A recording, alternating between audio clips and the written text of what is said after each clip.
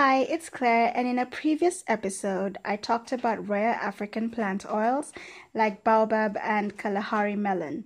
In this episode, I bring you another rare African plant oil, Ximenia oil. Ximenia oil is extracted from the seeds of the sour plum, also called the wild plum shrub. Southern Africans, especially Namibians, have been using it for generations to moisturize their hair and skin. The oil is rich in oleic acid, so if you have dry, rough skin that needs softening, try some. In its 100% unrefined, cold pressed form, Ximenia oil is sticky, really sticky. A little goes a long way, so I tend to blend it with other skincare for a richer formula.